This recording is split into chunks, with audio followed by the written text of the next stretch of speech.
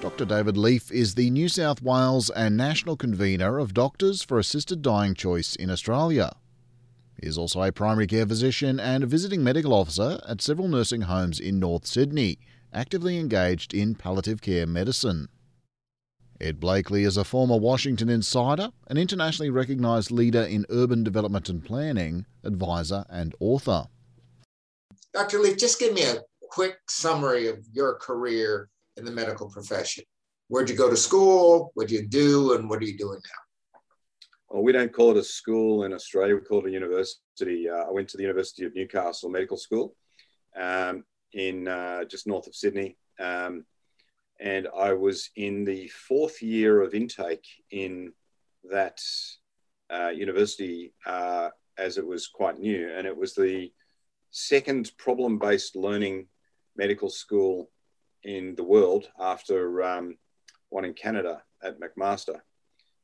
So instead of it being, us being spoon-fed information, then being expected to feed it back, we were encouraged to go and source our own information and learn how to solve problems and gaps in our knowledge as they came up, which has served me well over the years.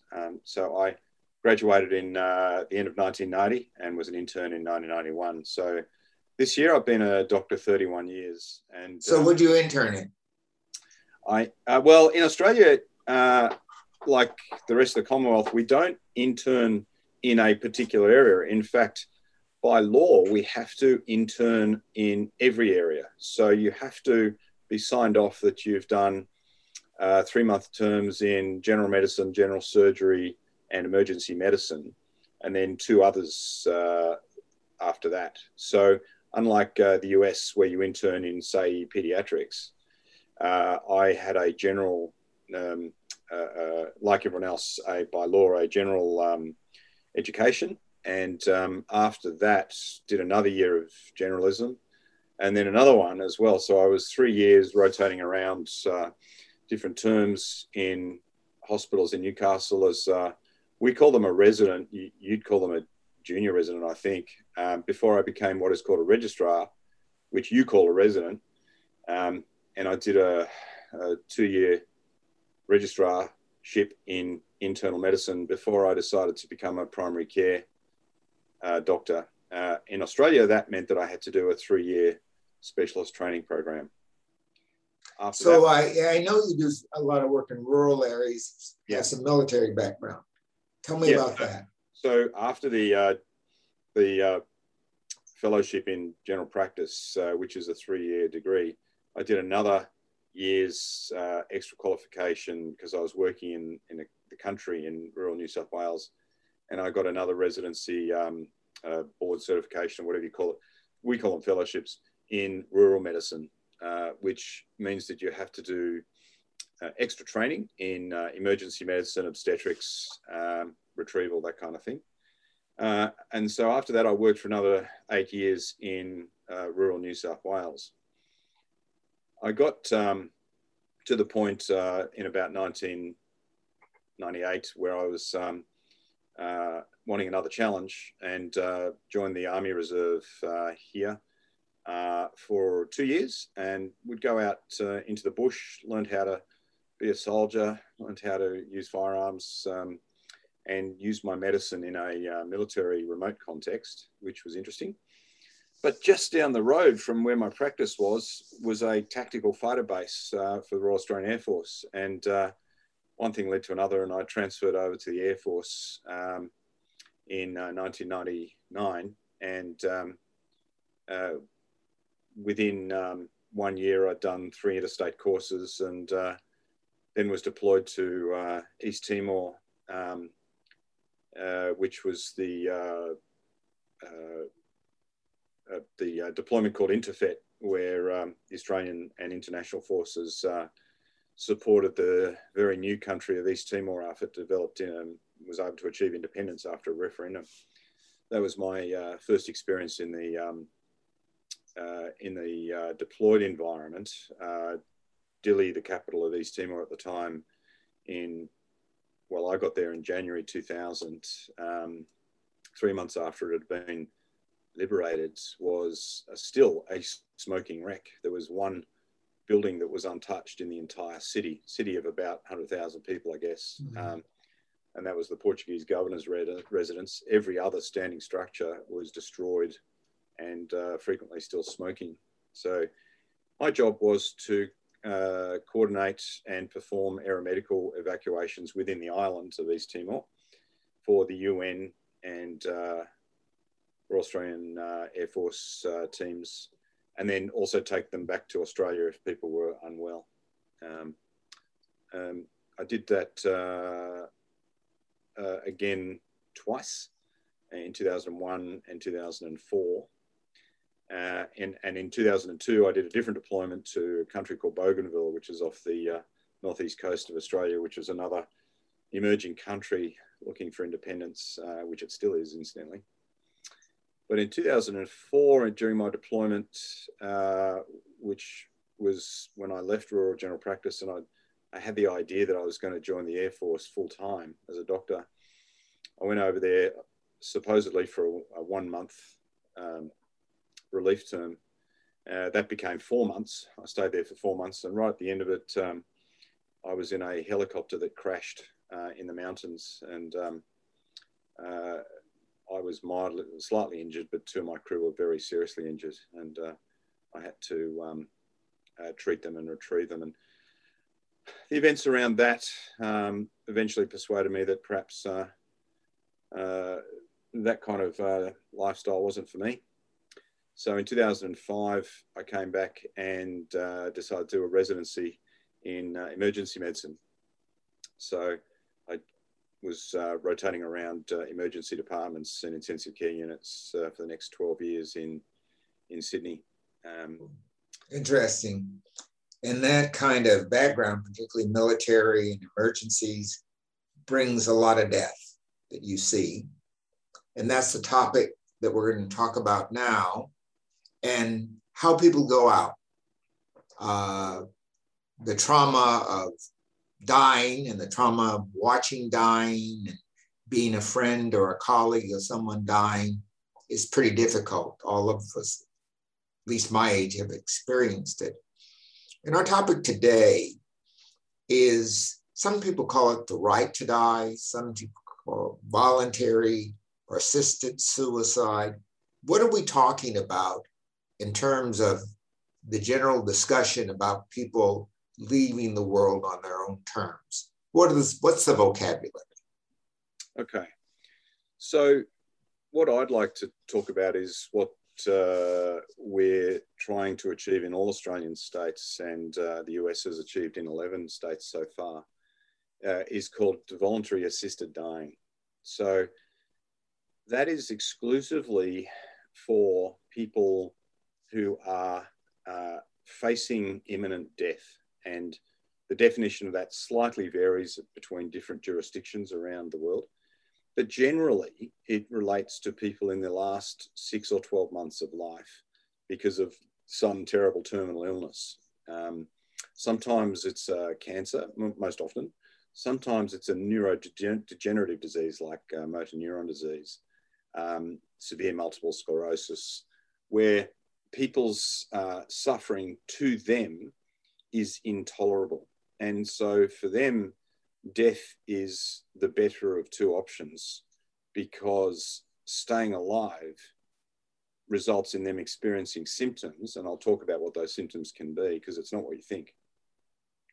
Results in those people experiencing symptoms which are intolerable and cannot be relieved by even the very best palliative care or medical treatments.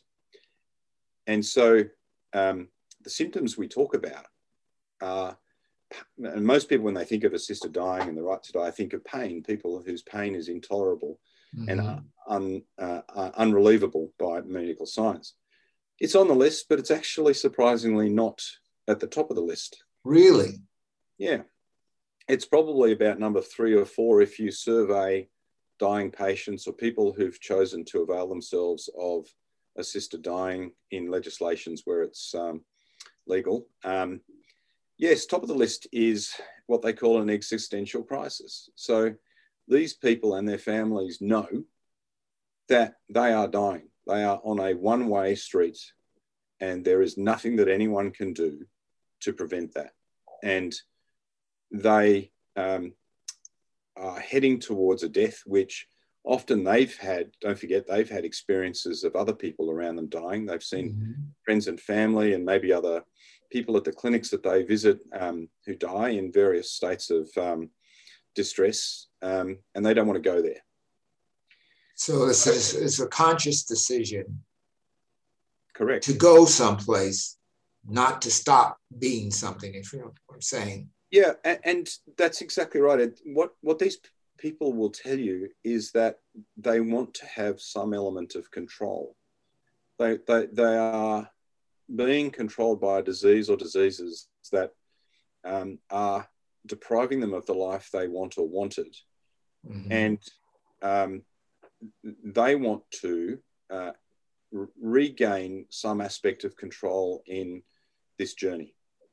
And it's interesting, an interesting stat that demonstrates this is that this is from Oregon, and this has been the case since 1997, 24 years ago to date, where it was first legalized. And it's still remained remarkably constant, and internationally as well, that 30% of people who get authorized to have medicine in the house, which will result in their death, will never use it. And it's because they leave it on the shelf as a, in case of emergency, break glass. It's a thing that they will use if they truly feel that things have gotten out of hand. And often they die from other things, intercurrent illness or the progression of the disease, that they die and they will tell you that they feel comfortable that it's just there. So they have some degree of control over this monster that's taken over their body. Now, these are people who get these medicines legally or illegally, but have them to control whatever it's going to hurt them, right? Right. Well, so no, I don't know about illegally. I'm sure it's legally. That this is people who've gone through the process within their jurisdiction. Okay. They've been authorized to have the medicine. Yeah. All right. So now there are different kinds of illness. There's mental illness, unwellness, and physical unwellness. And most of the things I hear about relates to physical unwellness. But is mental covered under this? Not often. In some of the European jurisdictions, Holland and Belgium and Luxembourg, there is certainly precedent where people have gone through the process and the intolerable suffering relates to severe intractable depression or schizophrenia or other mental illnesses where the classic medical authorities that they're being involved with agree that there is nothing that can be done for this person. Okay. Medicine is like that. It's a spectrum. You can help a lot of people. There are some people you can't help. So let's get back to the definitions. You gave me what is the correct definition here, and that's the definition we should use. Is that right? Yeah. Because shortcuts like suicide are not definitions of what you're talking about. Yeah, let's talk about this because it's a word that my medical colleagues sometimes use intentionally or even unintentionally. And it's a word that the opponents to assisted dying seek to use to vilify what we're doing. And I'd like to read you a lovely definition of the difference between suicide and assisted dying. And this is from Go Gentle Australia. The distinction between suicide and a rational decision to end suffering was clearly understood by New York's chief medical examiner, Charles Hirsch, when investigating the deaths of office workers who jumped from the Twin Towers in 9/11. Faced with a terrible choice of a slow, agonizing death by fire or a quick death by jumping out of the window, many chose to jump. Seeing this as a rational choice to avoid needless suffering, Hirsch refused to classify their deaths as suicides. These are the people who jumped out of buildings. Yes, I was there. Right, okay. Assisted dying is not a choice between life and death. It is the choice of a terminally ill person about the manner and timing of their death, which is imminent and inevitable. So these people are already on a one-way street, as I said. Mm-hmm. It's not suicide. And it's not suicide. Certainly in some of the more recent legislations in Australia, that definition has been more clearly defined. So now that we have the definition, it is clear that there are a number of ways this can be done. So would you walk me through, are there special doctors that do this? Can any doctor do it? What are the protocols here with respect to assisting a person in taking of that last step? Internationally, the drugs used are slightly vary depending on the jurisdiction. And I have a counterpart in the United States who came to Australia to help us achieve legislative change in Western Australia. And he and I talked about the drugs and the modalities that were used, and it's slightly different to what is ultimately now being used in Australia.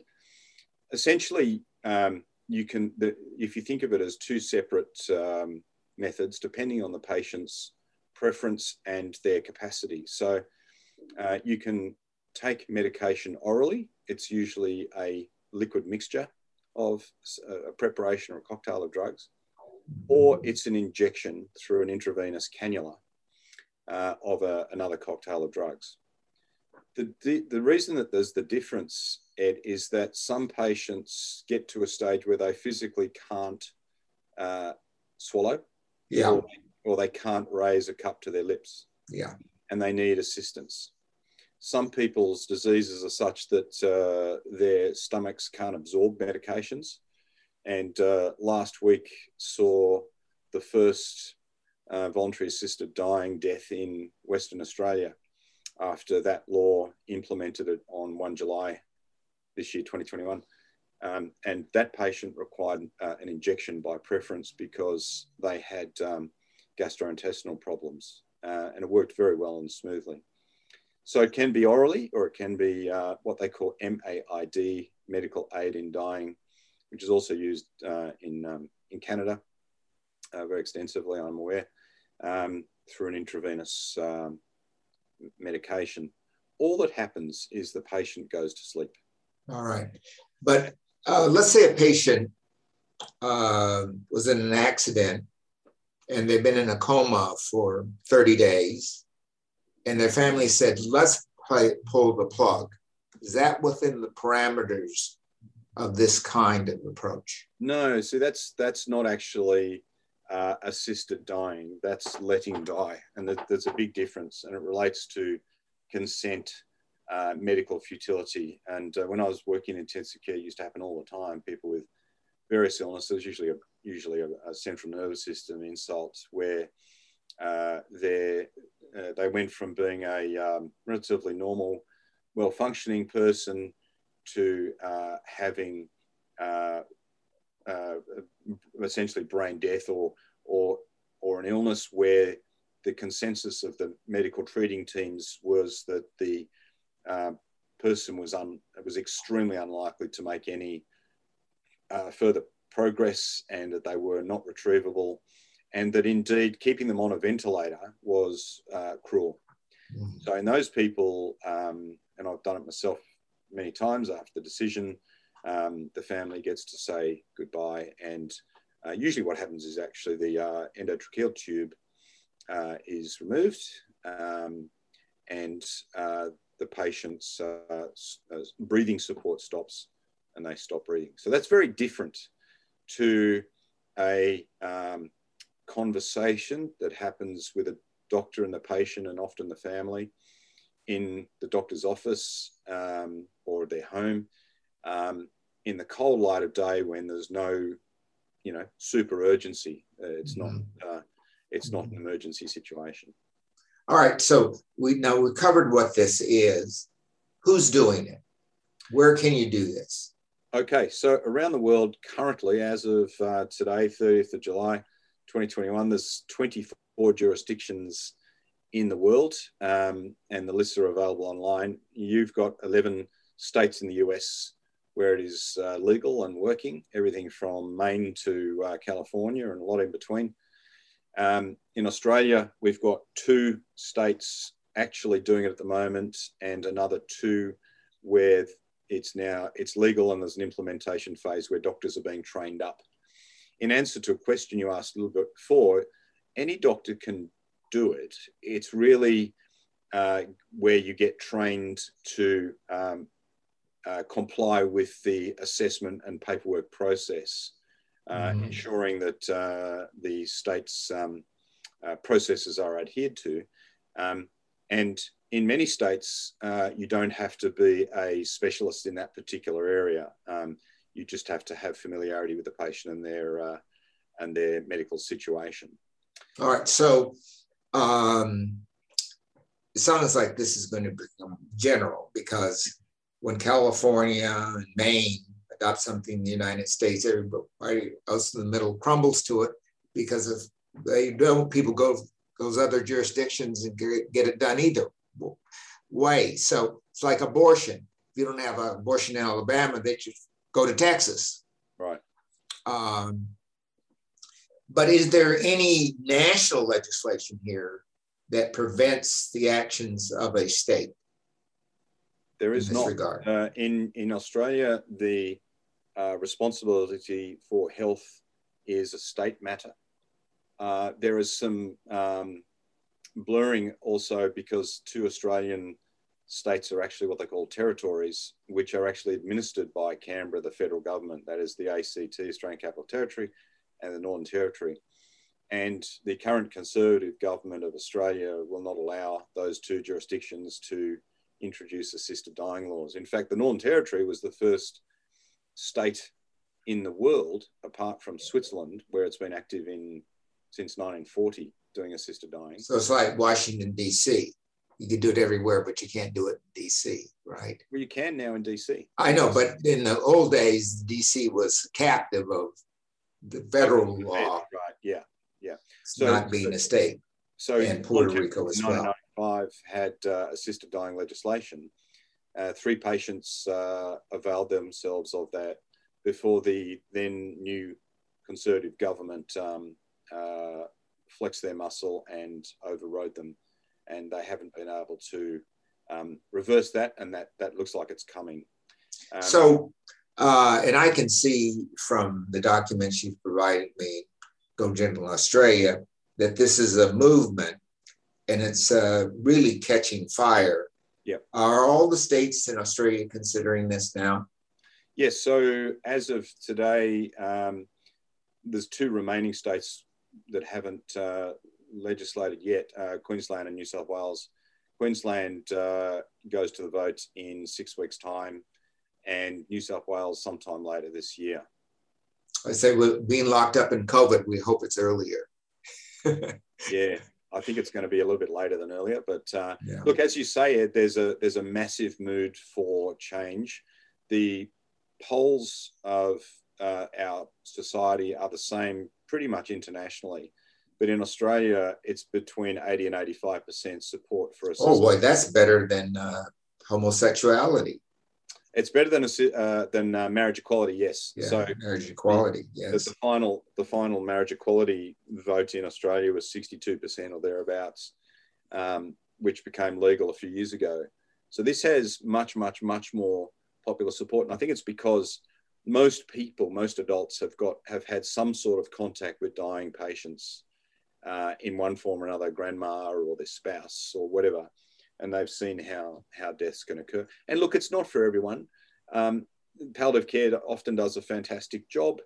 and their treating doctors do a great job, and sometimes people just want to go through their process. But there's a small number of people where assisted dying is really what they want, and they're aware of where it's going to go. They don't want various forms of medical intervention such as chemotherapy, and they want a nominated time and date of their choosing where they can pass away.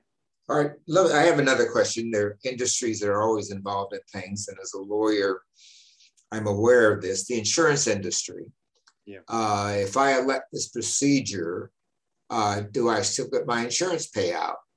Because the insurance policies generally say suicide, taking your own life, is excluded as a form of dying. Have you had any pushback from the insurance industry, or are they on side with this? Not at all. And as far as I'm aware, in Victoria, where they've been active for 2 years, there haven't been any problems with it. I'm happy to go and research that properly, but bear in mind that the thing that's killed them isn't suicide, and it's not recorded as such on their death certificate. That makes a big difference. It's the actual disease that they died from. Yeah. And that's not playing with words, it's reality. Well, in COVID situation, people go down very fast. Yeah. And they might elect to do this in their last literal breath, but they are going down the slide anyway. If a person's nominated this while they're that close to death, the physician, I guess that's more kind of what I said earlier, pulling the plug, isn't it? Yeah, look, it's not really the same. And people suffering a acute illness aren't really going to qualify for this. There's even if the paperwork and process is expedited, the fastest you can really do it in is a week, maybe 2 weeks. And with COVID, it's just not going to cut it. It's too fast. All right, go through the strictures that are applied in utilizing assisted dying.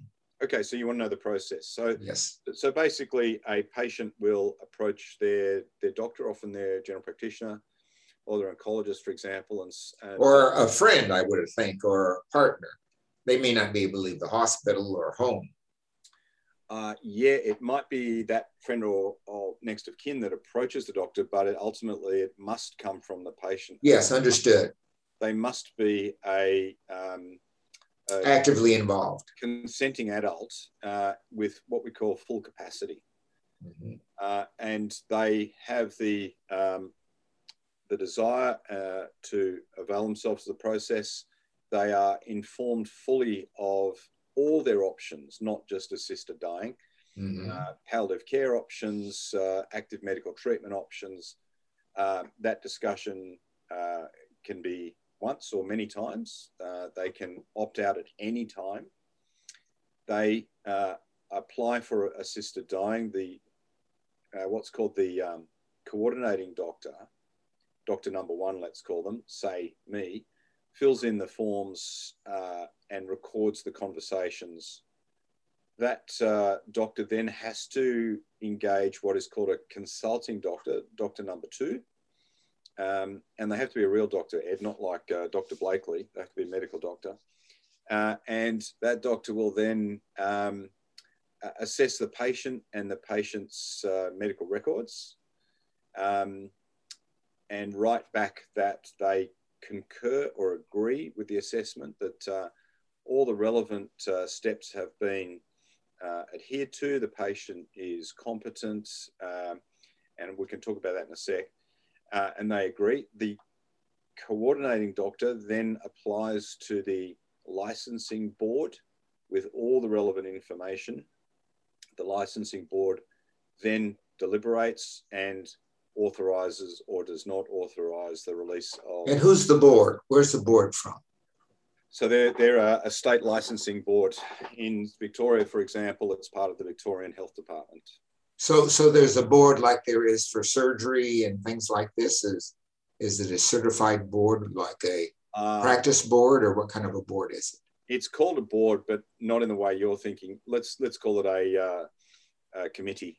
A committee. Whose job is specifically designed to assess the process for these patients. In each case? In every single case, yep. And they frequently are comprised of lawyers, doctors, and other health bureaucrats. Okay. And their job is to make sure that the legislation has been adhered to. The correct medical decisions appear to have been made by the documents supplied. And then they write back to the coordinating doctor and give a green light to the release of the medications required. Now, at that point, there's absolutely no compulsion for that patient to go ahead. And as I said, about 30% of people don't.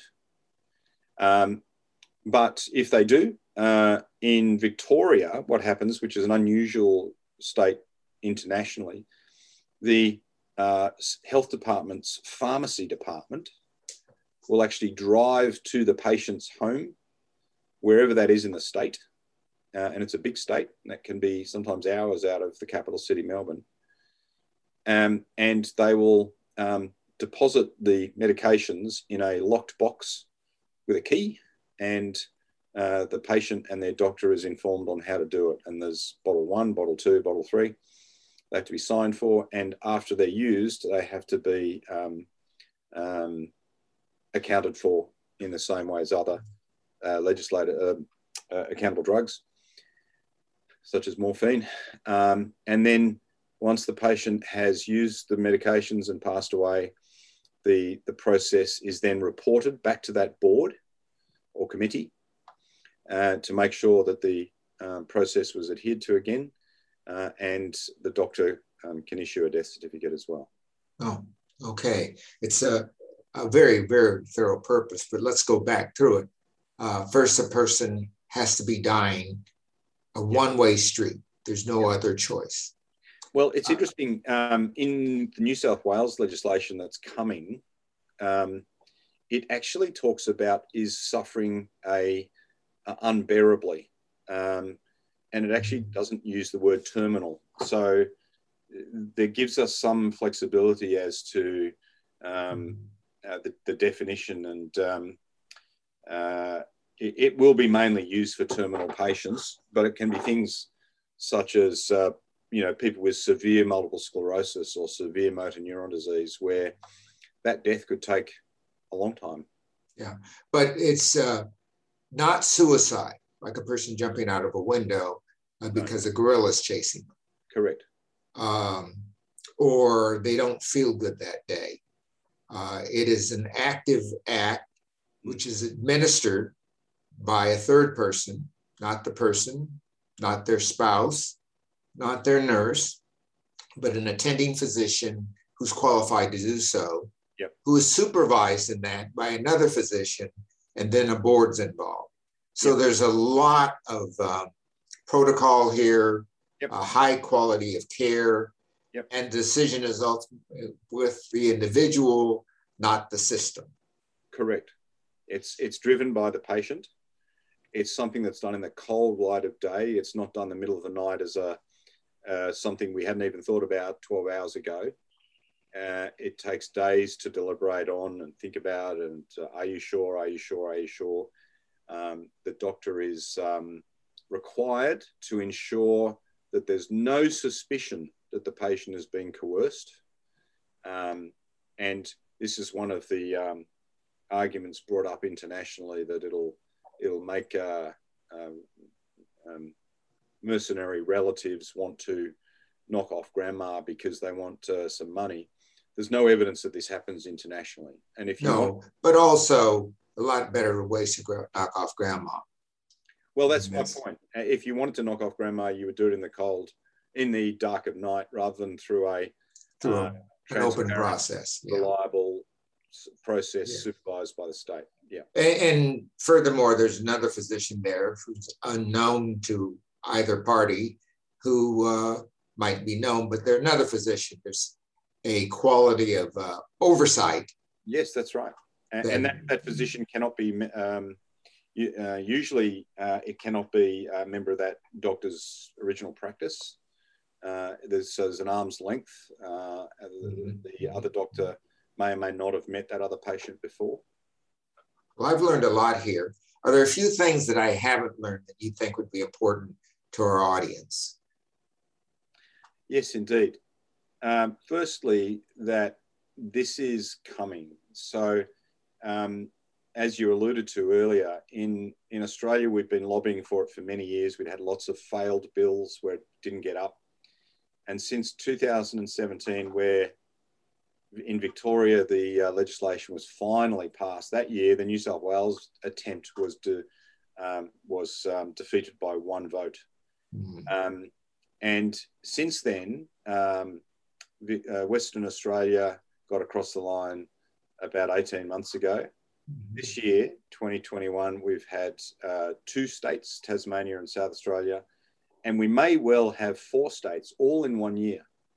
So there's a momentum and an impetus for it to occur, and that really reflects what society wants. We're seeing this around the world, and during that time, in the last 12 months, several other notable jurisdictions have legalised it. In our part of the world, New Zealand legislated last year, 2020, and this year Spain has legalised assisted dying. I believe last year Germany as well. So England is still wrestling with it, but I think as time goes by, it's inevitable it's going to come. And that's really because people want it, and it's medically right. If I'm sitting there with a patient, I want to offer them the full suite of options, one of which may be this. And I will never, it's voluntary. I will never, like any other decision, I will never emphasize it one way or the other. It's for the patient to make that decision. Yes. In our lifetime recently, 3 issues have been touchstones. The first being abortion, when does a person live? The second is marriage equality. Right. Who can you marry? And this is the third one. They're on a continuum for me, that how you come into the world and gain control of your life, who you decide to live with and not live with, and then how you decide to go out. So all these things are matters of informed consent, which means it's important for shows like this to get out the right information so people can make quality decisions. And I want to thank you in helping me with this. We'll be running a show, and hopefully there'll be more people who listen to this, understand this debate, and act what they should do now is in an informed way with their own representatives in Congress or representatives in their state legislatures, so that we get this right. I like to think of it as internal democracy. You get to choose what happens to you, your body and yourself. And yeah, but there are some places where I would say that's not right. You can't say that about a vaccine where if you don't take it, you can do harm to me. If you don't get vaccinated, it's not the harm that's you do to yourself, but to me, my grandchildren, and others. So your vaccination is a right that I have to guard my family against your careless activity like driving your car drunk. Yeah, I couldn't agree. And you can extrapolate that to smoking in public. That's right. Smoking in restaurants, exposing me to passive smoking, driving while drunk, even or without a seatbelt. Driving on the correct side of the road. Yeah. Right? It's not your right to drive on whichever side of the road you want. Or to drive through the stop sign. Exactly. Yeah. So here's a go sign. Thank you, David, very much. And when we get out of this, I'll be glad to see you again in person.